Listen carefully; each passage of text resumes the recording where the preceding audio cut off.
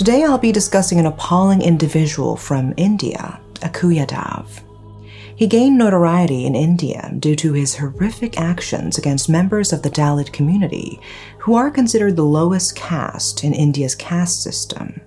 Yadav's crimes were so heinous that they even inspired a Netflix documentary series, which left me and my team deeply shocked, to say the least. What happened to this man in the end is even more shocking, so please stay with me until the very end. Yadav's case sheds light on the larger issue of caste-based violence and the significant challenges that marginalized communities face when seeking justice in India. Today, let's explore the unsettling story of Akku Yadav.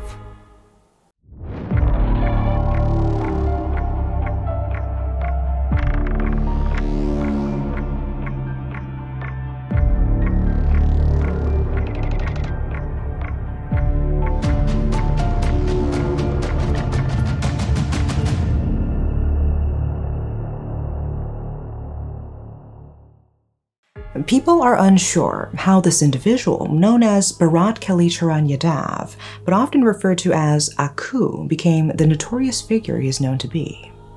He was the son of a prosperous cattle owner in the region. Due to his family's relative affluence, Akku occupied a higher caste position than many in his area, particularly the impoverished Dalits who occupy the lowest rung of the caste system. During his school days, Akku appeared to excel. He achieved good grades, participated in extracurricular activities, and enjoyed popularity due to his handsome appearance. However, despite his apparent success, Akku took a troubling path. He dropped out of school after the 7th grade and began engaging in gambling with his friends. Not only that, but he also frequently stole from local merchants and other farmers for his own amusement. After Akku's father passed away, the situation deteriorated for him and his family. Their once considerable wealth disappeared almost overnight. Akku's 6 older sisters were married off, and his other 6 brothers either worked elsewhere or turned to a life of crime. As the youngest sibling left behind, Akku began following in the footsteps of his criminal brothers, involving himself in gambling, theft, and extortion from the already struggling local community. This marked the beginning of a reign of terror. Initially, Akku and his gang resorted to blatant extortion for money. The residents of Kasturba Nagar were primarily Dalits who occupy the lowest social rung in India's caste system. In this caste hierarchy, Dalits were historically excluded and considered to be beyond divine creation, often labeled as haram or to be avoided. These people lived in poverty, working as low-income farmers or laborers. Akku's gang would target them, extorting money and using weapons to intimidate them into compliance. One frequent target of Akku's theft was Pratibha Urkud's shop, even in broad daylight. Pratibha displayed her purchased goods in front of her modest home to avoid overcrowding inside. However, Akku would regularly take her items to sell for his own profit or consumption.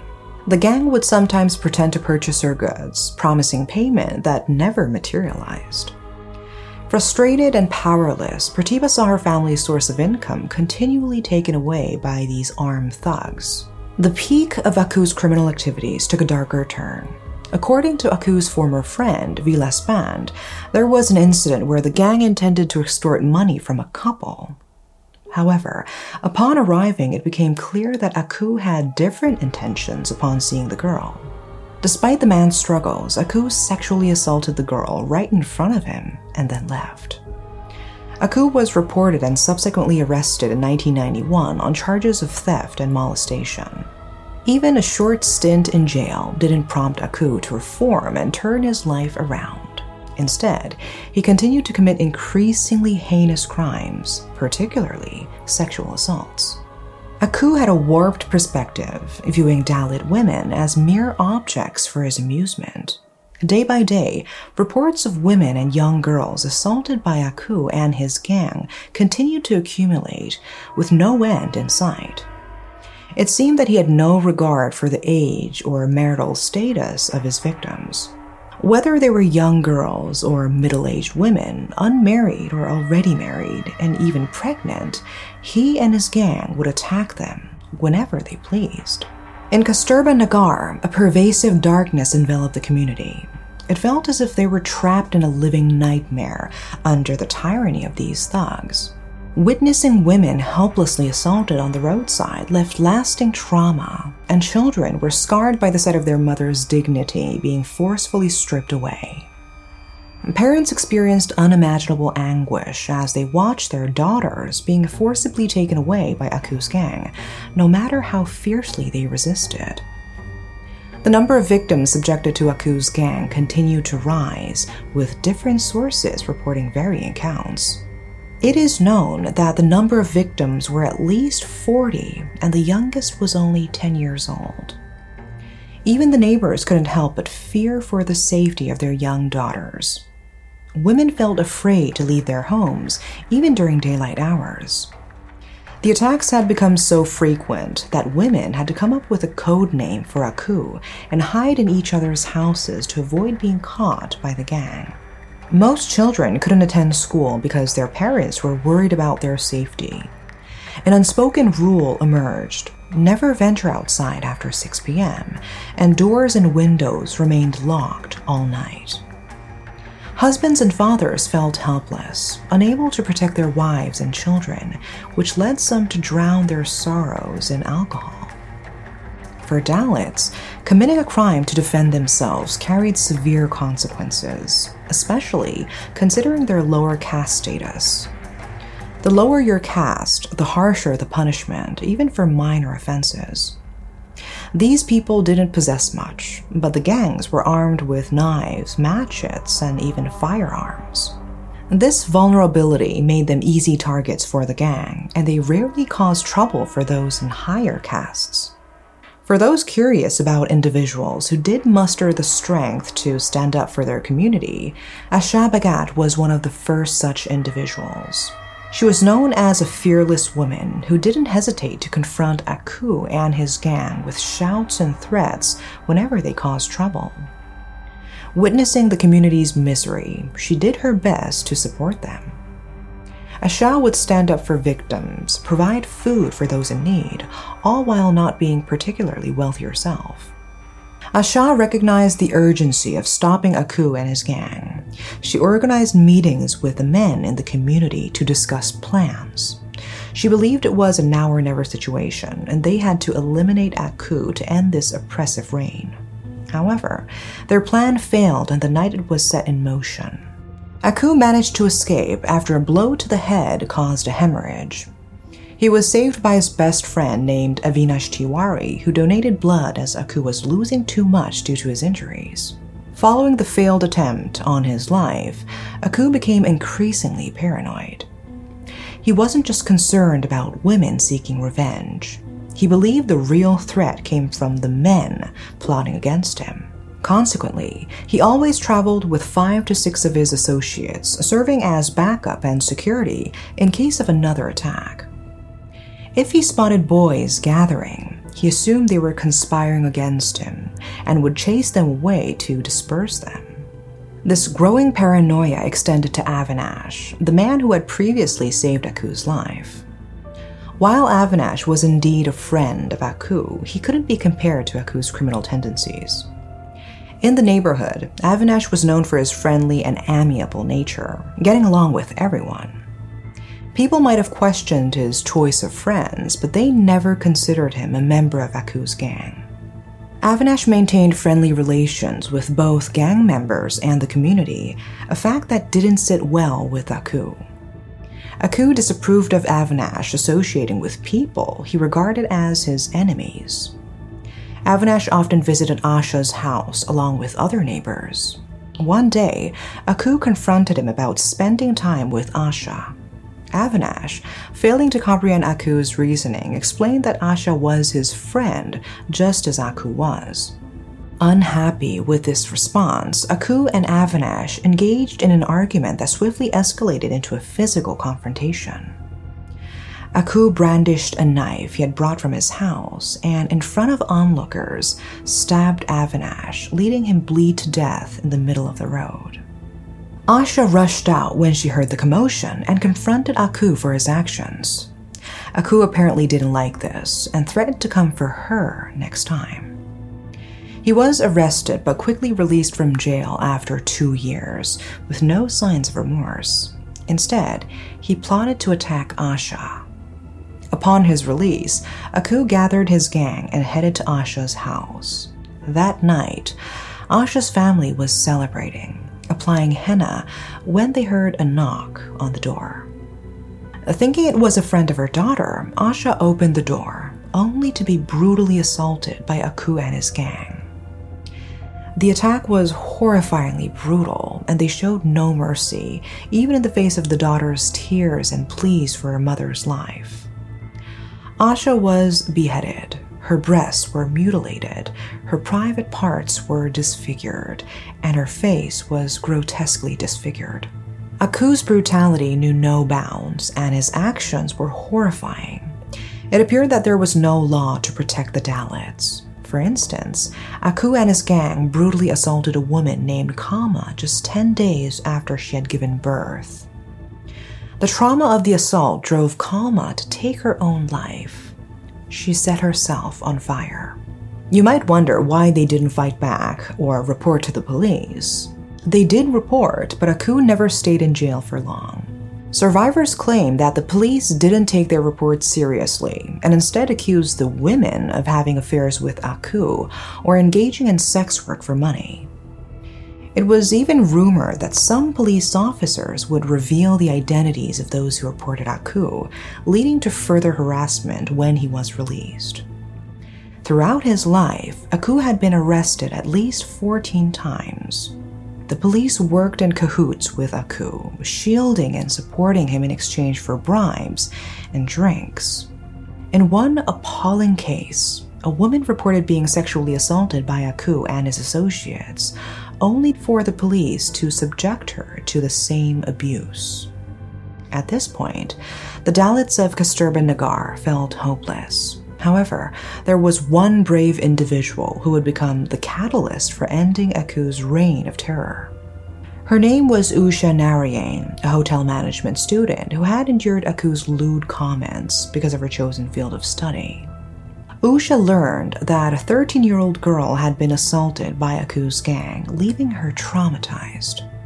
When Usha encouraged the girl to report the incident, the girl expressed fear that Akku would retaliate. In frustration, Usha decided to file a report on the girl's behalf. Unfortunately, the police, who were biased in favor of Akku, informed him about Usha's report. Around 40 men armed with weapons came to Usha's house, demanding she come out. They threatened her with gang assault, acid attacks, and a fate similar to Asha's. Terrified neighbors watched from their homes, unsure of what to do. Usha instructed her family to escape, while she decided to confront the gang. She dragged a gas cylinder to the door and cut the tube, causing gas to fill the air. Usha boldly challenged the gang, daring them to enter because she would ignite a match and explode them all. Detecting the gas, the gang hesitated, unsure if she was bluffing or if they had the courage to test her resolve. Upon hearing Usha's brave attempt to sacrifice herself to thwart the gang and seeing their hesitation, the neighborhood residents came to a realization. These men, whom they had feared so much, were nothing more than timid individuals armed with weapons. They trembled in the face of death. Emboldened by this insight, the residents began to emerge one by one, arming themselves with weapons and rocks. Panic soon overtook the gang as they were pursued by the enraged mob. The gang members scattered and hid, while the determined neighbors embarked on a mission to apprehend them in the following days. Akku, sensing that he was no longer safe, voluntarily surrendered to the police for his own protection. It was during this time that people became aware of his impending court appearance. reports indicate that on August 7, 2004, approximately 500 people gathered in protest. In response, Akku issued a threat vowing to teach every woman in the slum a lesson upon his release. Even in the presence of hundreds of people willing to harm him, he continued to exhibit arrogance. Little did he know that his arrogance would soon lead to his downfall. On August 13, 2004, the day of Akku's trial arrived.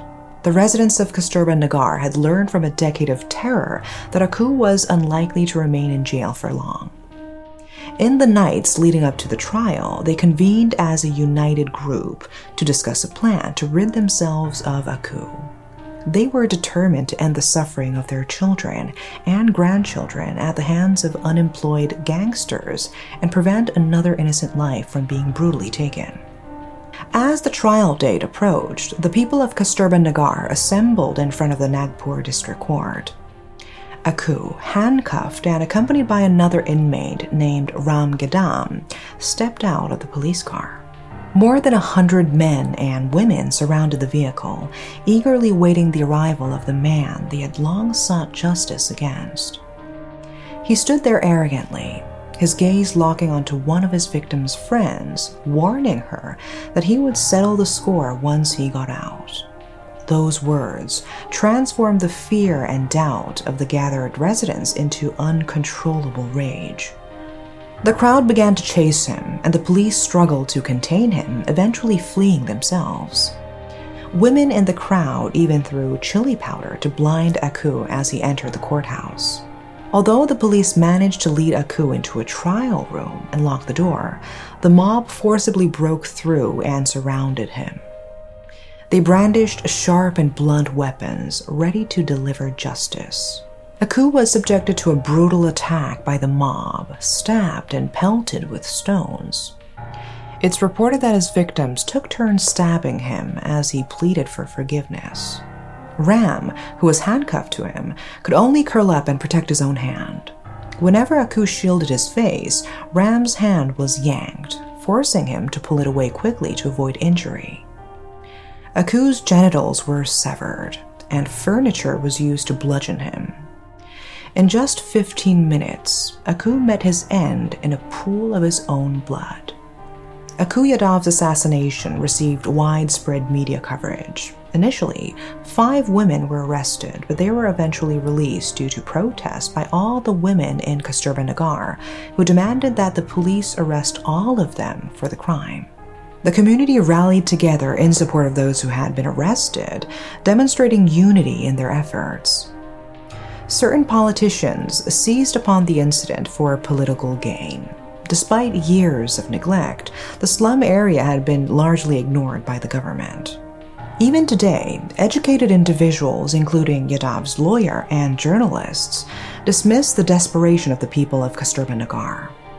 They view it as a mere gang war among residents and find it inconceivable that working-class Dalit women could pick up weapons and engage in such brutal actions. In the end, all 21 suspects in the death of Akku Yadav were released due to a lack of evidence. The fact-finding committee emphasized that the police had failed to provide the necessary protection to the people. They clarified that this wasn't a gang war or an act of an extremist group. Rather, it was an act of justice, compelled by the need to secure their lives in the face of a legal system that had repeatedly let them down. It is crucial to underline that murder can never be justified. However, how long should hundreds of people and their children endure the suspected criminal activities of a man while the police turned a blind eye? How long should the residents of Kasturba Nagar suffer theft, assault, and oppression only to have their reports dismissed by the authorities? If the authorities had taken action sooner, perhaps the people of Kasturba Nagar wouldn't have felt compelled to take matters into their own hands. This isn't just about Akku Yadav. His name need not be given any more power. This is the story of the oppressed, those failed and ignored by the system. It's a story of unity and resilience after years of desperate pleas to those who should have protected them. This is the story of the people of Kasturba Nagar. That's all for today. Thanks for watching.